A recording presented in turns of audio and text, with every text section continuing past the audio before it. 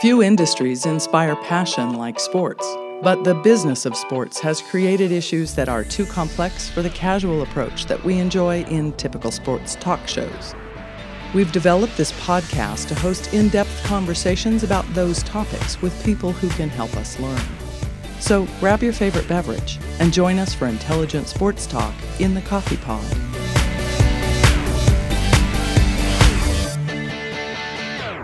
That's the big thing. We just want you to be comfortable. I'm comfortable. Yeah, it's that way. That way we can get the real information out of people as long as they're comfortable. No. Instead of the stage. Exactly. Yeah. We don't want people uptight because then they won't tell us everything that we want to know. No, I'm joking. But thank you for coming, by the way. Felicia Martin here is joining us on today's podcast. Felicia is an associate athletic director for academics at the university, Texas Tech University.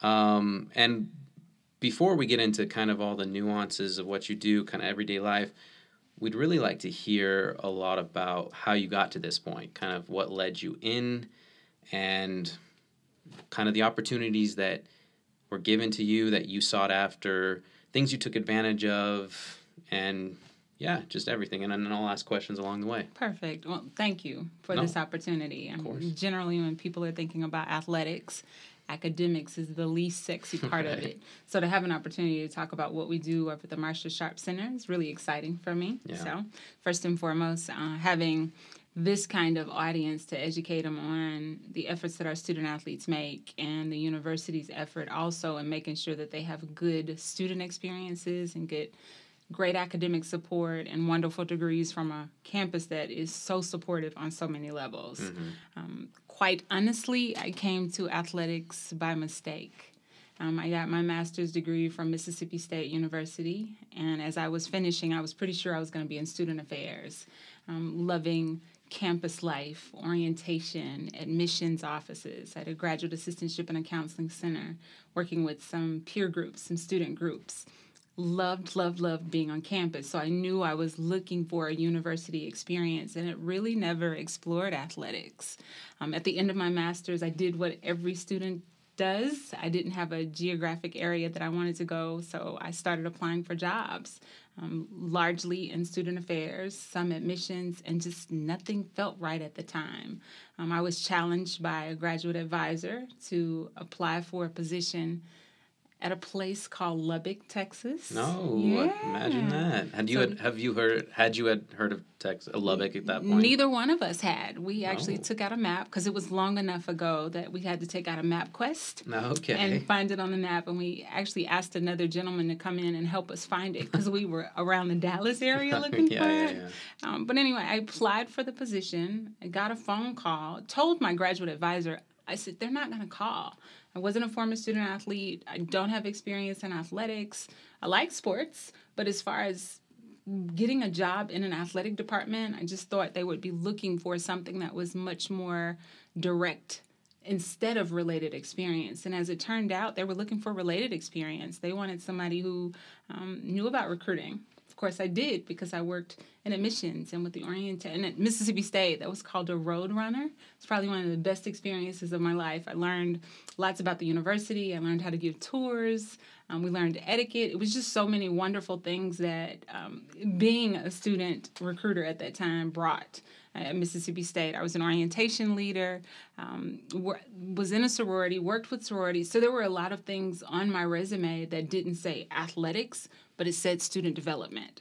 I'd worked in a counseling center, so I got the importance of the counseling aspect of working with college students. I'd done a practicum in career services, so I worked with students on mock interviewing and shook hands with some of the businesses and helped to set up for career fairs. I had a lot of student affairs experience, but at the time leaving Mississippi State and coming to Texas Tech, what they wanted was a student development aspect. They wanted somebody who understood students and understood theory and understood, working with the 18 to 22-year-old population. So Steve Urias, who was the director over at the center at that time, gave me a call and had a telephone interview, and they brought me to Lubbock, Texas. I had an on-campus, and it was interesting, but it was also odd because I felt like I was in an environment that I hadn't been exposed to. And there was a part of that I loved the challenge of, that this could be something new for me. I'm thinking, okay, first time experience. If they offer this job, which I didn't think they would, I'll spend 3 years here, go on to the next thing. Got offered the job and made the decision to come to Lubbock, Texas. Those first couple of years in Lubbock and at Texas Tech working in athletic academic services were so exciting. And it was exciting from the standpoint of, one, it was wonderful people. Two, it was a population or a subset of a population that I hadn't worked with before with student athletes. And the other part of it was all brand new to me. What I realized was that I was able to apply lots of what I'd done at Mississippi State and through student affairs to athletics. So it felt okay. I was learning more about sports, learning about working with coaches, learning the way that recruiting was done on the athletic side. I was a really young professional, so the opportunity to be on committees and work with different units on campus and get exposed to student affairs here and do things with Res Life. It was a very, very solid foundation in athletics. Athletic academic services, that's where the foundation was more than anything else. From there, I did make a decision to leave Texas Tech and take a job at Division 1A Athletic Directors Association. At the time, that office was in South Lake. They later moved to Grapevine. But when you say South Lake, you're talking about the suburb of Dallas? Yes, right. Yes.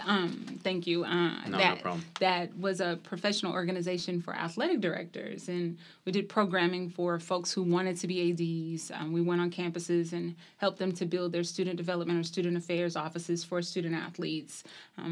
Really got exposed to some of the politics of athletics, got to see incredible leaders work because ADs are like CEOs of their own, companies, and got a chance to get exposed to their management styles and philosophies when it came to finance, and working with Dutch Bachman, who was my boss, and the kind of exposure he gave me to other entities like the NCAA and NACDA, and being able to reach beyond just my campus experience. And I thought, as far as another level of education for athletics, I couldn't have done better, because what it did was it got me out of my little campus shell and exposed me to the landscape of college athletics. And it went from there, really.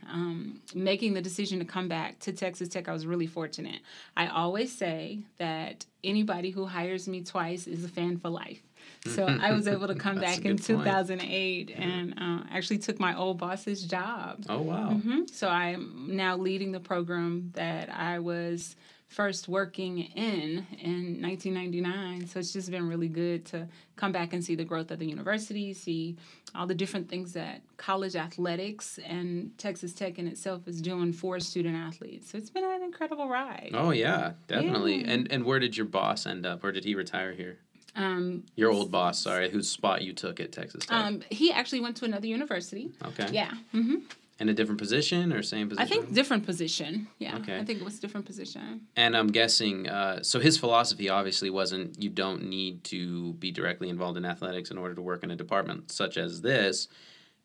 So how have you adapted that philosophy, or have you kind of stayed true to that, or as the new person in his position when you took over? Some of all of what you just said, from the standpoint of adopting that related experience, means a great deal. Direct experience does look different on a resume because you're thinking, okay, this person has been there, done that. But when you're looking at related experience, you also need to look at, what do my students need? Do my students need another athletic academic advisor who's worked for another university, or do they need someone who's much more like a counselor or a learning specialist? Like, where are the gaps on my staff? As far as philosophy is concerned, I'll always remain true to student development and student affairs. Right. End of the day, regardless of how many people fill the stadium, how many people come to the baseball game, you're watching 18 to 22-year-old young men and young women do one of the things that they do best. And my role and my responsibility is to support who they are as people and who they are as students. And so although I'll always be fans of their sport, I'm much more fans of graduation and getting a job and life after sport and character building and some of those things. And that's such an admirable aspect to college athletics, right? That's often overlooked. You see all the one and dones in college basketball, and people kind of wonder, oh, so they're just treating it like a stepping stone and whatnot. But this provides kind of more of a it's more specifically catered to progress in life? Because athletics obviously most likely will not be around for their whole lives. That's correct. And I think that's well put as far as progress in life. There's so many things. An 18-year-old, 17, 18-year-old, this coach is sitting in my living room with me and my mom and telling us, what I can do to help his team, telling me all the wonderful things that this university experience, getting this degree will mean to me and my family. And sometimes it's all the lights, it's the camera, it's the fans, it's what you see on ESPN. Right. And then when you get here, it is all of that, but it's so much work. It takes so much discipline and so much structure. And at the end of the day, it's just like high school, no pass, no play. So being able to have a center like the Marsha Sharp Center that help with the discipline of it, to make sure you do have the same kind of guidance in academics and life skills that you do with your sport. I always tell recruits and parents that they should look at the center the same way they do at a coaching staff. You've got assistant coaches, you've got position coaches, you've got a pitching coach, and then you've got a head coach. So I look at myself as a head coach for academics, and then the support staff, they're assistant coaches and associate coaches, and they're specialists in their area. So what I try and get our students to understand is the same kind of team and influence of team that you have with sport, you have with academics, and it's about your effort. So if you're putting in 110% in the weight room and 110% when it comes to your practice time and what you eat, then why would you cheat academics? Because that's a part of the holistic approach to being a scholar athlete. We remind them all the time, you are a student athlete. And although sometimes, depending on the time of year, it might get flip-flopped, at the end of the day, they're students here. Absolutely. And I want to point out, too, something specifically admirable to your old boss's approach. When he got you in the first time around, I like that he brought you in not having any athletic experience prior to what you were doing, because oftentimes that can be such a big strength because you're looking at it through an entirely different lens. Absolutely. Absolutely. And again, had it not been for someone encouraging me, I never would have applied, because the only thing I could see was that I didn't have athletic experience, regardless if it was academics or student athlete affairs. I was just like, I hadn't worked with student athletes. I hadn't been in an athletic department. So even transferable skills, regardless of what your career path is or what you're considering right now as far as life after sport, there is something from every experience that we can bring to the next experience. And it's a matter of making sure that we are treating each opportunity with the kind of care and concern. So you have confidence that you did this thing really well at point A. What from point A can you bring to point B? So for me, it was the student engagement. I was close enough in age for the relatability, but I also understood, again, back to the student development and the student affairs aspect, that at the end of the day, they were living and breathing on campus. And what did campus life mean to them? What did that experience, how did that experience impact who they were academically and athletically? People will tell you if you're unhappy, it's hard for you to achieve athletically, academically, in your social life if you're not happy. That. So in our student development approach, or over in the Marsha Sharp Center, we want to be sure that we're showing you where your resources are on campus. What are things outside of athletics that are available to you as a student? We're asking, what are you interested in? Okay, so you haven't done an internship. How much community service are you involved in?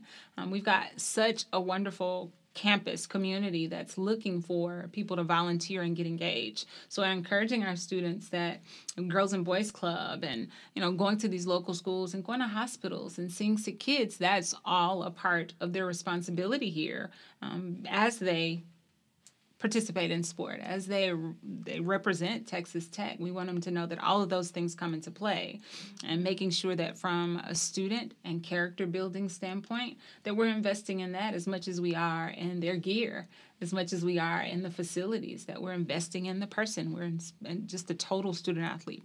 Absolutely. And we see these sad stories over time, time and time again, too, about the athletes in college and in high school as well, who don't ever make it to college because of injuries or things like that, who didn't have those resources available to them. And so they kind of just flounder from there, and they're not exactly reaching their potential because they put so much emphasis and effort into athletics, which is great to a degree, but you're really taking a big risk there. Yeah. Right? I think what we have to remember, though, they are making decisions as young men and young women that are so focused generally on the things that their parents and their friends focus on. So if I'm coming from an environment where education wasn't as revered, that education wasn't pushed, but if I made a home run, if I did something awesome on the track, that's when my parent or my friend, they thought I was awesome there.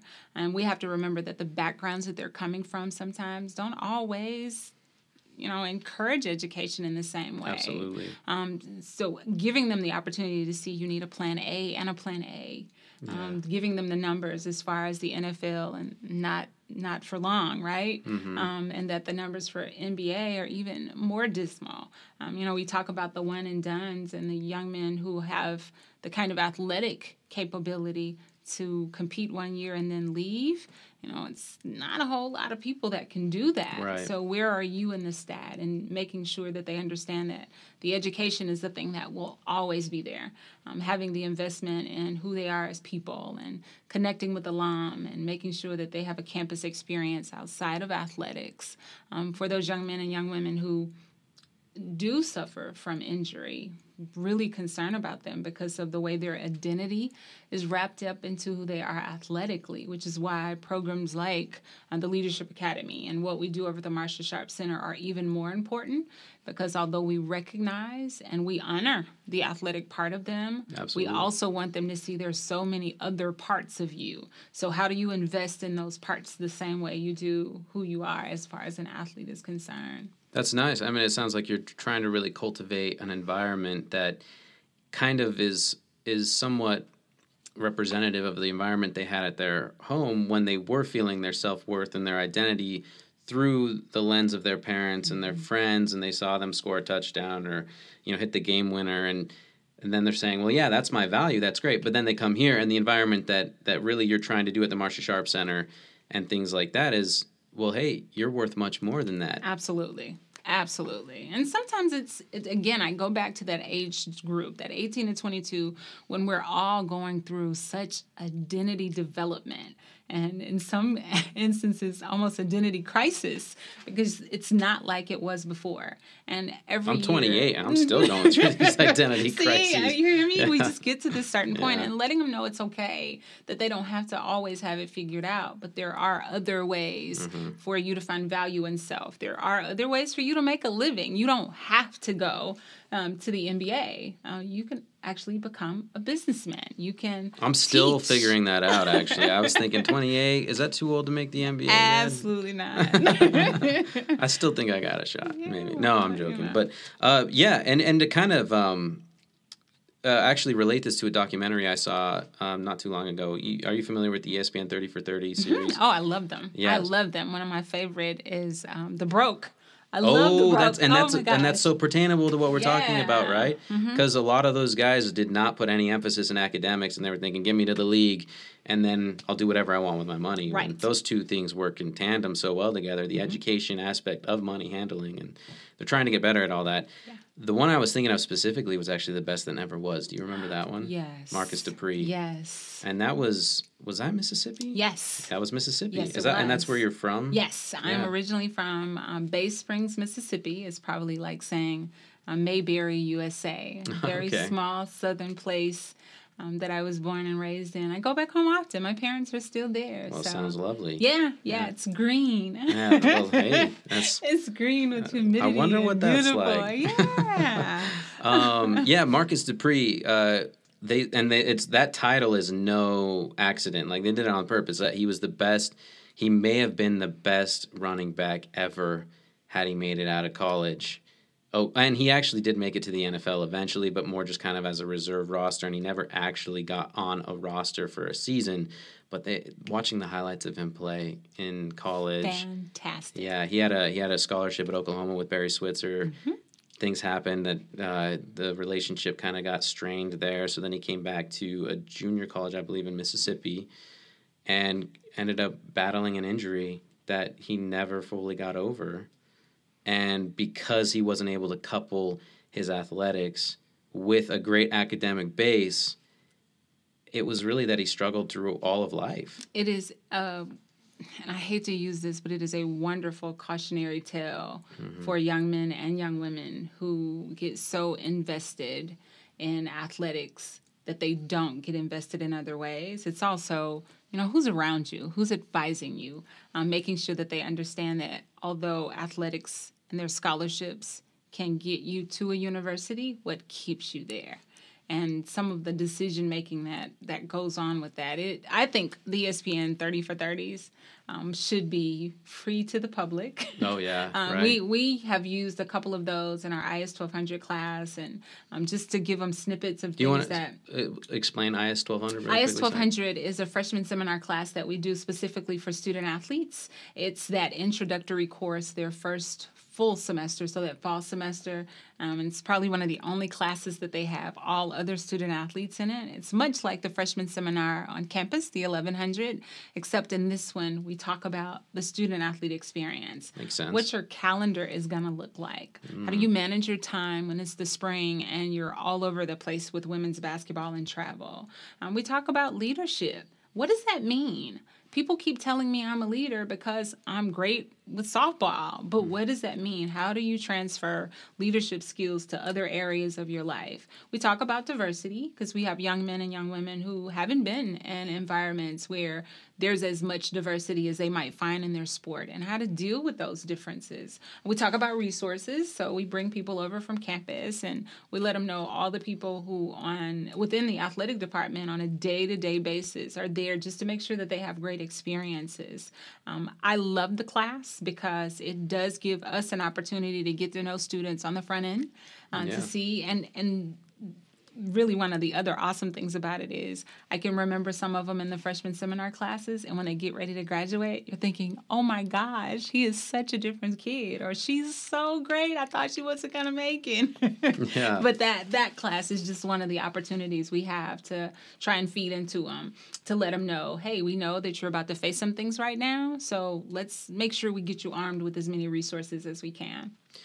Curiously, and maybe you can't really answer this question just due to memory, but do you happen to know what Todrick Gocher may have been like when he first entered the university? Oh, my gosh, yes. Oh, yeah? He was still a great kid, but he was still a kid. He was, and now that you mentioned Todrick, all joking aside, right. I got a and lot this is of why respect I mentioned for him. Yeah. Because we've had some coaching changes, particularly with men's basketball. And if I recall, Todrick, when he'll graduate with his third degree from Texas. Third degree. That's why I bring him up. Yeah. Undergrad, master's degree, maybe an MBA. I'm trying to get him in there. I'm not sure what his second degree was, but yeah, it was an undergrad. Yeah, I can't remember two in graduate what, degrees maybe. But he's just finishing up his master's degree in communication. Masscom, yeah. Yeah. So. Yeah.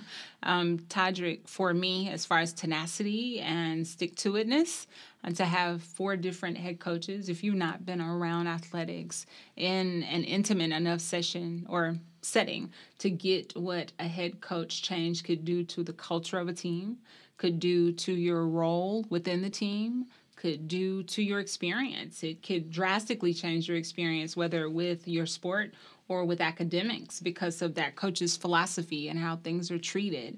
And for him to have made it successfully through 4 head coaches and to come out shining. He is, for me, one of the biggest ambassadors for Texas Tech athletics and Texas Tech University. He isn't just a good student who happens to be an athlete. He has enjoyed his experience at Texas Tech and will tell anybody, how much the university means to him. And, right now he's learning to golf, which I think is really interesting. Yes. So I'm sure he'll be back for some of the alumni golf tournaments. Oh, great. I'm really excited for him to make lots of money so he can donate back to the Marsha Sharp Center.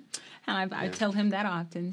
But Todrick is a good example of a good core of students we have, and they're just so many different stories and so many different journeys and the kinds of things that they've overcome and struggled through, sport and otherwise. And just, it's for me, I'm really, really blessed to be working with that group of students every day. Like, I tell people this all the time, and I'm sure if a coach hears this, they'll understand why I'm saying it. I would not work for coaches. I work for our students. And the student athletes keep me going to make sure that they've got a great experience here and that I'm a good advocate for them and that I'm a liaison for the resources and services. It's just a really great position to be in. Yeah, I can imagine. Yeah. And just Todrick, I mean, he really is. He's a success story of what the services can accomplish that you provide. And I actually specifically kind of want to get into the Marsha Sharp Center. Sure. If you could maybe explain in a little more detail exactly what goes on there. And Marsha Sharp, we're actually hoping to have on a podcast eventually. Oh, that'll be cool. She is just a legend out here in Lubbock, so it would be extraordinary to have that happen. And this is a center named after her. She was... one-time national champion for women's basketball, but amazing success through the years as a head coach for women's basketball here at Texas Tech. Well, you've got to be legendary when they name a highway after you, right? I mean, the center is one thing, but to have a highway, and it'll be great for you to have her. And it's so nice, easily accessible and everything. I'm gonna spend a whole podcast talking about the highway with her. Be like, how does that feel? It's funny because every now and again, students will say, "She's still living? We've got all these things named after her, and she's still here." Because usually it's when people are gone on that we name their namesake. But we couldn't wait for that. No, we couldn't. She's too great. And the Marsha Sharp Center for Student Athletes is athletic academic services specific to athletes. Most people don't understand that the NCAA actually mandates that as a university, if we have college teams who are competing, who have to meet academic standards and benchmarks, that we have to give them services. Now, whether we have a center as great as the one that we have, or if we just use university services, it depends on the size of your school and where your resources are. But the Marsha Sharp Center for Student Athletes, we touch students from the point of recruitment to graduation. It isn't a center just for students who struggle academically. It isn't just for our scholar students. It is a service and a center specific for student athletes. One of the things that I always remind them, I said, okay, we open at 7:30 in the morning and we close at 10 at night. I mean, we're almost like the library. Right. You're going to get study hall. You're going to get tutoring. We have learning specialists there. Each team has an athletic academic advisor that's specifically working with that student with the balance between what their degree plan says and really meeting benchmarks for NCAA. When are you registering, knowing that your baseball season is what your baseball season is? When are you registering for classes? Our coaches are not allowed to speak to faculty about student-athlete progress, so we are those liaisons if students have concerns or issues, just to make sure the support is there. Why do you think that is? I know why there is. Yeah? We never want anyone to feel like they're getting pressured from a coach with regard to a student's academic progress or lack thereof. So the Marsha Sharp Center and our staff are responsible for communicating that with coaches. We'd hate for a conversation between a coach and an instructor to get misconstrued as if they were trying to get additional credit or wanted special treatment for a student. And really, it's more protection for our coaches than it is anything else. Because we've got a great set of coaches right now, and I know they would never do anything to intentionally hurt a student's eligibility, but we just don't want that perception to be there. So we want to be sure that there's a clear line between what our staff's role is with faculty and staff and what the coach's role is. So they support students from an academic standpoint, but they don't do the administration behind supporting the students. So yeah, that makes perfect sense. Yeah. And so you talk about how the NCAA actually mandated to kind of have a center similar to Marsha Sharp, but for all universities across the board that are NCAA universities. Does that as well apply to your position within Texas Tech? Is that a mandated position? Not necessarily. If you look at where my colleagues are, they're all over the board. Some of them report directly to the provost office from an academic affairs standpoint. Some report within athletics. There are some units where the Marsha Sharp Center would more or less be a university academic center, and student athletes would just go to that center. So the need for a director is more or less at the discretion of the institution and where the resources are. For me to be in the position that I am in with our academic affairs and working with provost office and having the support of the athletic department, I really feel like I've got the best of both worlds. I know that there are other colleagues that might not have as positive experience reporting through athletics, but I've not had any problem with that. Every athletic director I've had has always wanted to do the right thing with regard to we are a part of the institution. We are not above the institution. Yes, there is lots of fanfare and publicity and media rights, and we're on TV, but we're a part of the university. We're Texas Tech University, and I have a lot of respect for my bosses and making sure that we all feel that way instead of thinking we're above board with regard to the university. Great. Mm-hmm. No, that's, one thing I wanted to bring up, and I'm not sure if you were aware of this, but I was talking to Dr. Brian Shannon. Our FAI.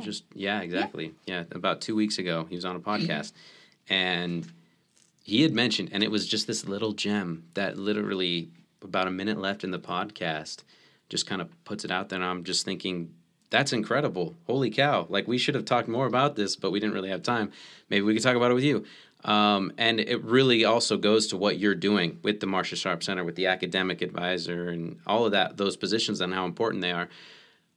Are you familiar with the number of student athletes we have here and how many of them are first-generation college students? Yeah, we average probably about 430, 440 student athletes. I mean, that number fluctuates depending on how many are carried on the roster for football and who's in training and that kind of thing.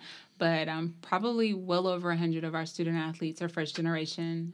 And the impact of that, again, when we go back to the value of that degree and the way you change not only the trajectory in your life, but your family's life, because you become an example. You become this model of what can be. And that, the sky's the limit. I got my degree. I played volleyball and I got my degree. You can do this too. And what it does from the standpoint of changing families, changing your self-confidence outside of sport. I believe in sport. I think it teaches so much. I think our students are getting experiences with sport, whether it's about leadership or tenacity or time management, perseverance, the way to compete, having a goal in mind, teamwork. There's so many things that sport teaches.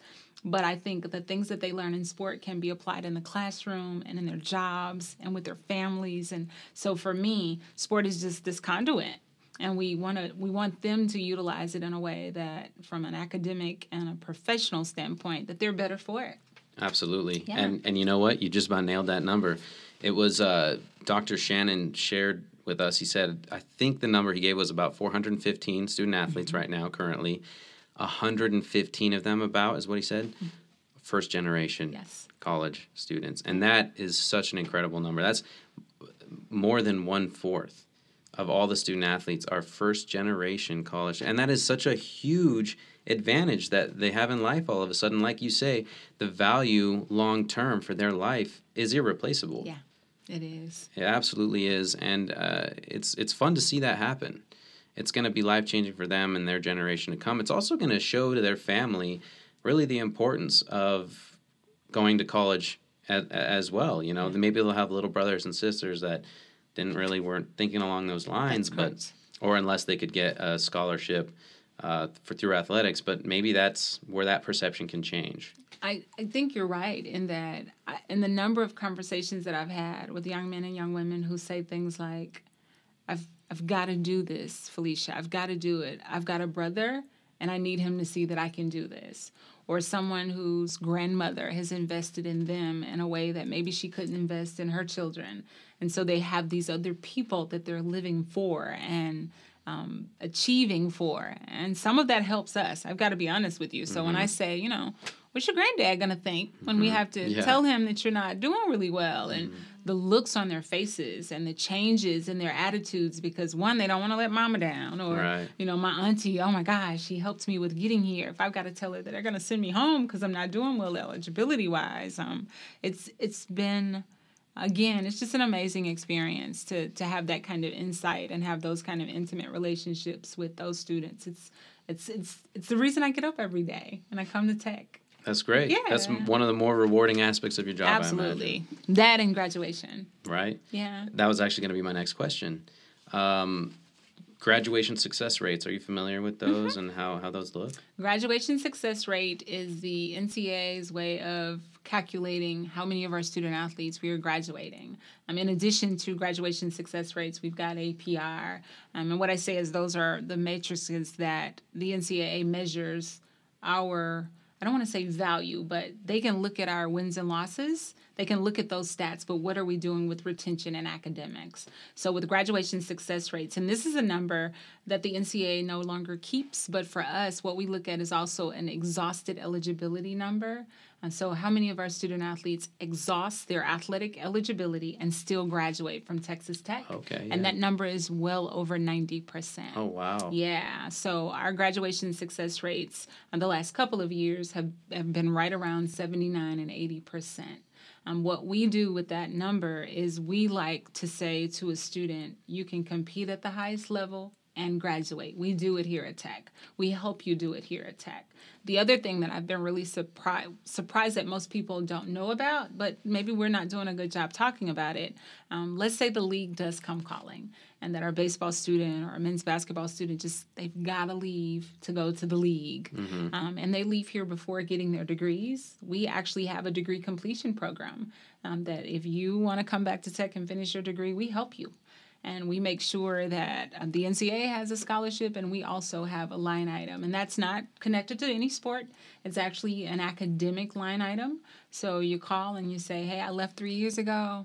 I've got 30 hours left. I want to come back, and we help you come back. Okay. That's just how invested we are in making sure that you complete your degree. So so you're just kind of putting it on hold for them in a sense. And they may not make that clear at the time. No. They may go off and do their thing and then decide, I'm done. I want to finish now. That's right. That's amazing. Yeah. We have 8 to 10 student athletes back probably every year now. Some of their progress is a little slow because if you're off and you've married and you've got kids and you're working, you might only be able to take 3 or 6 hours a semester, but they're making progress. And then we have some that get to a certain place and then they say, you know what? I'm coming to live in Lubbock for the summer so I can finish my degree.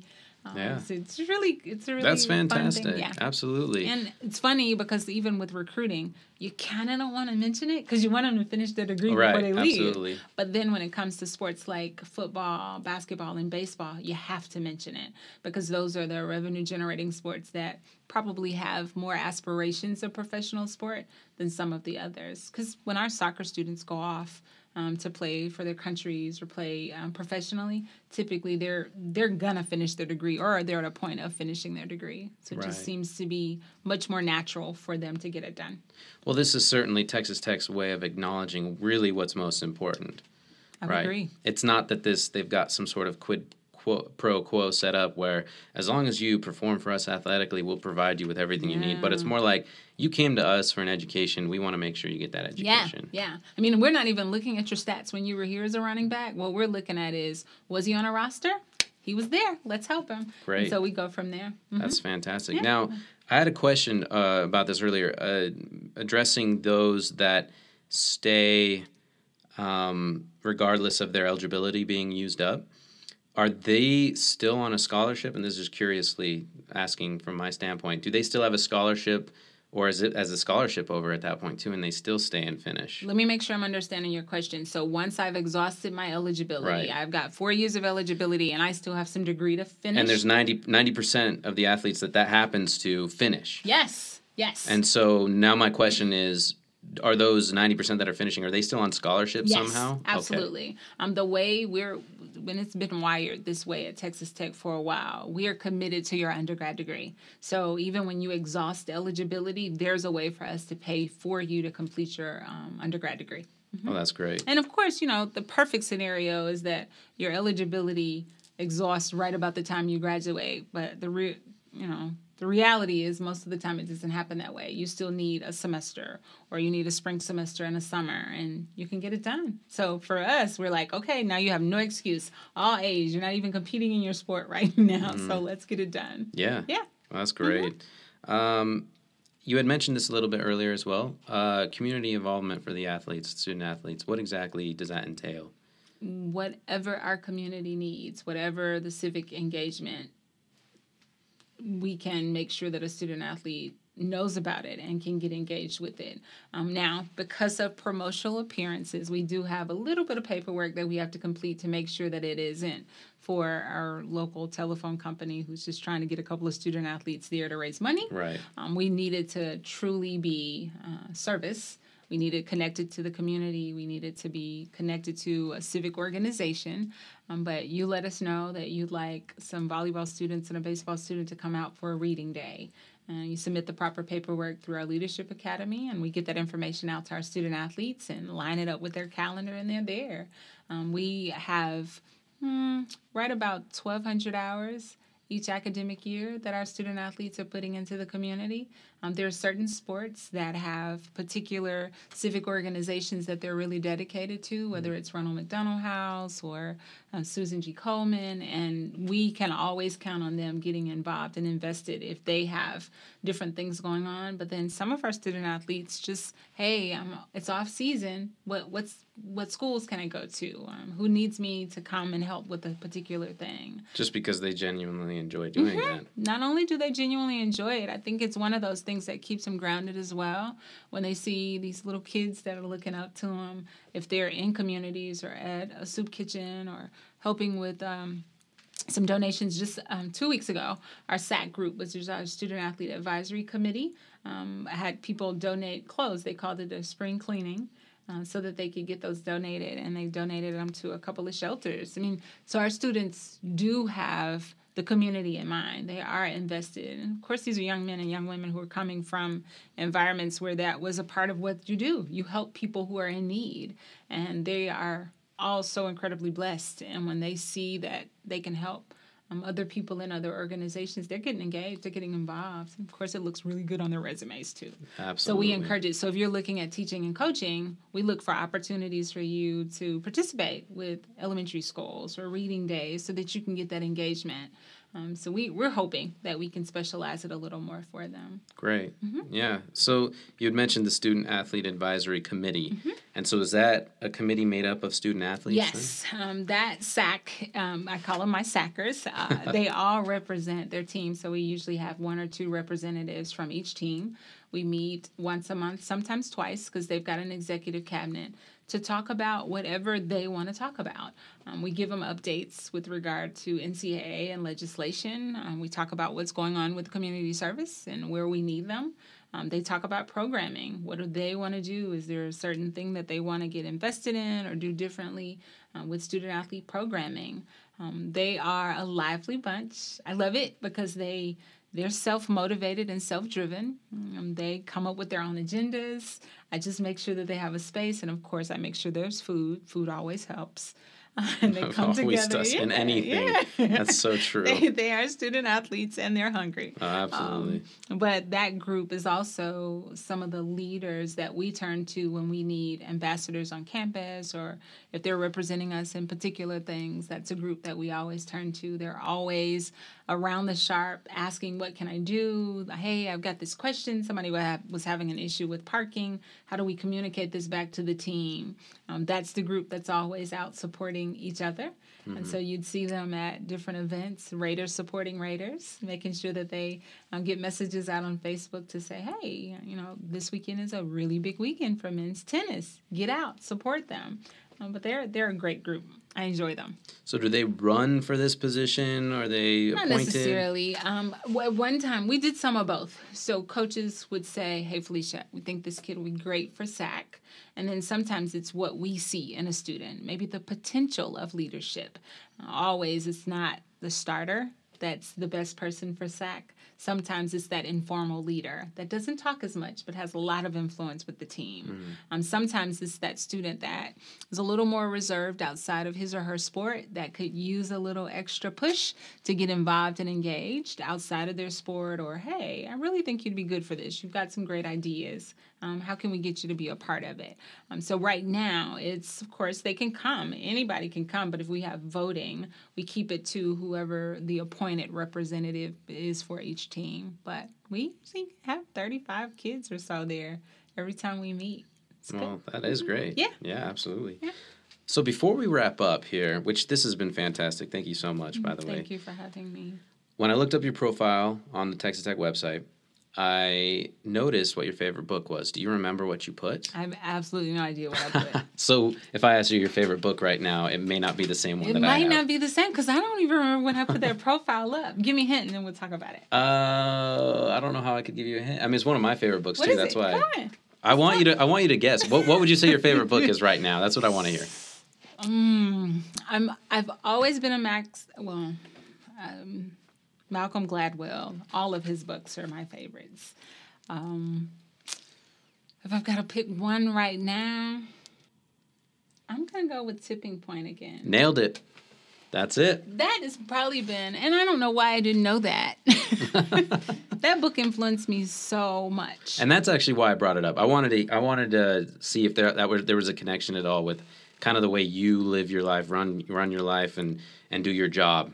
And if Tipping Point has anything to do with that. Plus, I happen to love that book. Yeah, probably. Because there were some reflection points in there. I want to give you a little backstory first, though. Absolutely. The first time I knew about Malcolm Gladwell, one of the things that we didn't touch on that I probably should have said a little more about, there are organizations around athletic administration, and particularly what I do, that have been the backbone for resources and mentorship and professional development. And so N4A and NACDA and NACWA.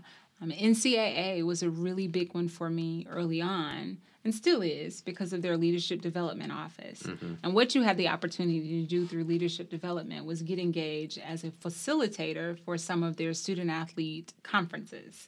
I submitted an application. Probably the first time I was able to facilitate was 2000. But what the NCAA did, what I thought was a fabulous thing they did, instead of just giving you curriculum and saying, have at it, here are your 40 student athletes out of these 400 we have here at Disneyland, get them through it. They actually brought you to Indy, and they taught you how to facilitate. They did teach you the curriculum, but they partnered you with somebody who was sort of your opposite, and they got to that with the DISC profile. In addition to partnering you with somebody different and giving you the curriculum and giving you the tools you needed to effectively facilitate the curriculum and navigate with these student athletes for about 4 days, they put different people in front of you to challenge your thought processes. And what's the difference between facilitating and teaching? What is something that you can read that will make you better for this experience? And that's where I got engaged with Tipping Point, because they wanted us to talk through, how do you make the curriculum sticky? Right. What are the things that can, from this curriculum, where can we start the epidemic? It was some of the really, really cool concepts. Here's what I'll tell you. Like, data generally bores me. I'm not a data fan. But the way he presents the information, I don't even get that I'm reading statistics and data. And it's incredible. He's doing the researcher thing to me, and I don't even get it because he's such a wonderful storyteller. Absolutely. And I think that was a part of my experience with the Tipping Point that I hoped that I was taking into my facilitation experiences. And I've had a couple of other opportunities since then to facilitate, and I just hope that with each time, and it's time for me to read it again, I'm glad you brought it up, with each time I read it, that I take away something new, that I'm able to apply something or even reevaluate how I've applied something. So what's the thing that I can say to a student athlete today that'll stick?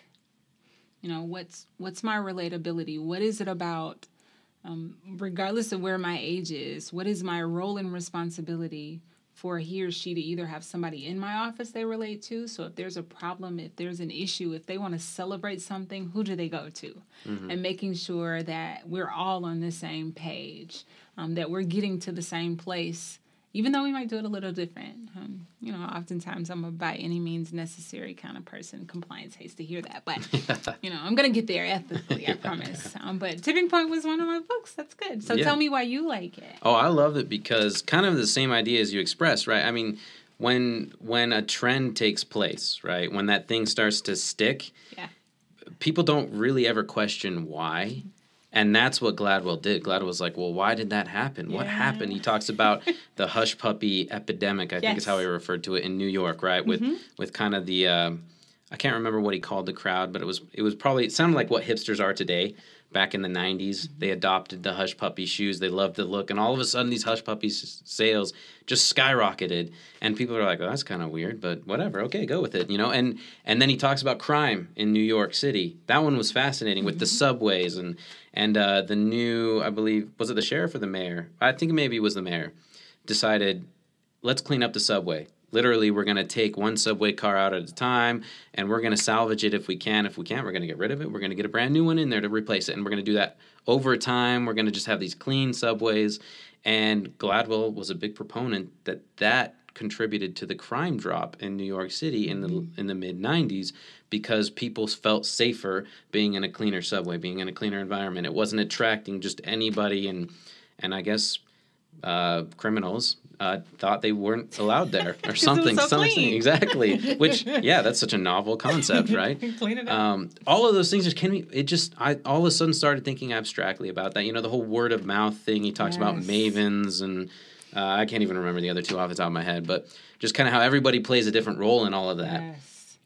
And it's fascinating. It's just something I've never thought of before. And I'm with you. Gladwell, I think, is one of the more entertaining storytellers, which, funny though, if you're a fan of Gladwell, he specifically mentioned that he thinks Michael Lewis, who wrote Moneyball and The Big Short, is the best storyteller right now, currently. So that's a great endorsement.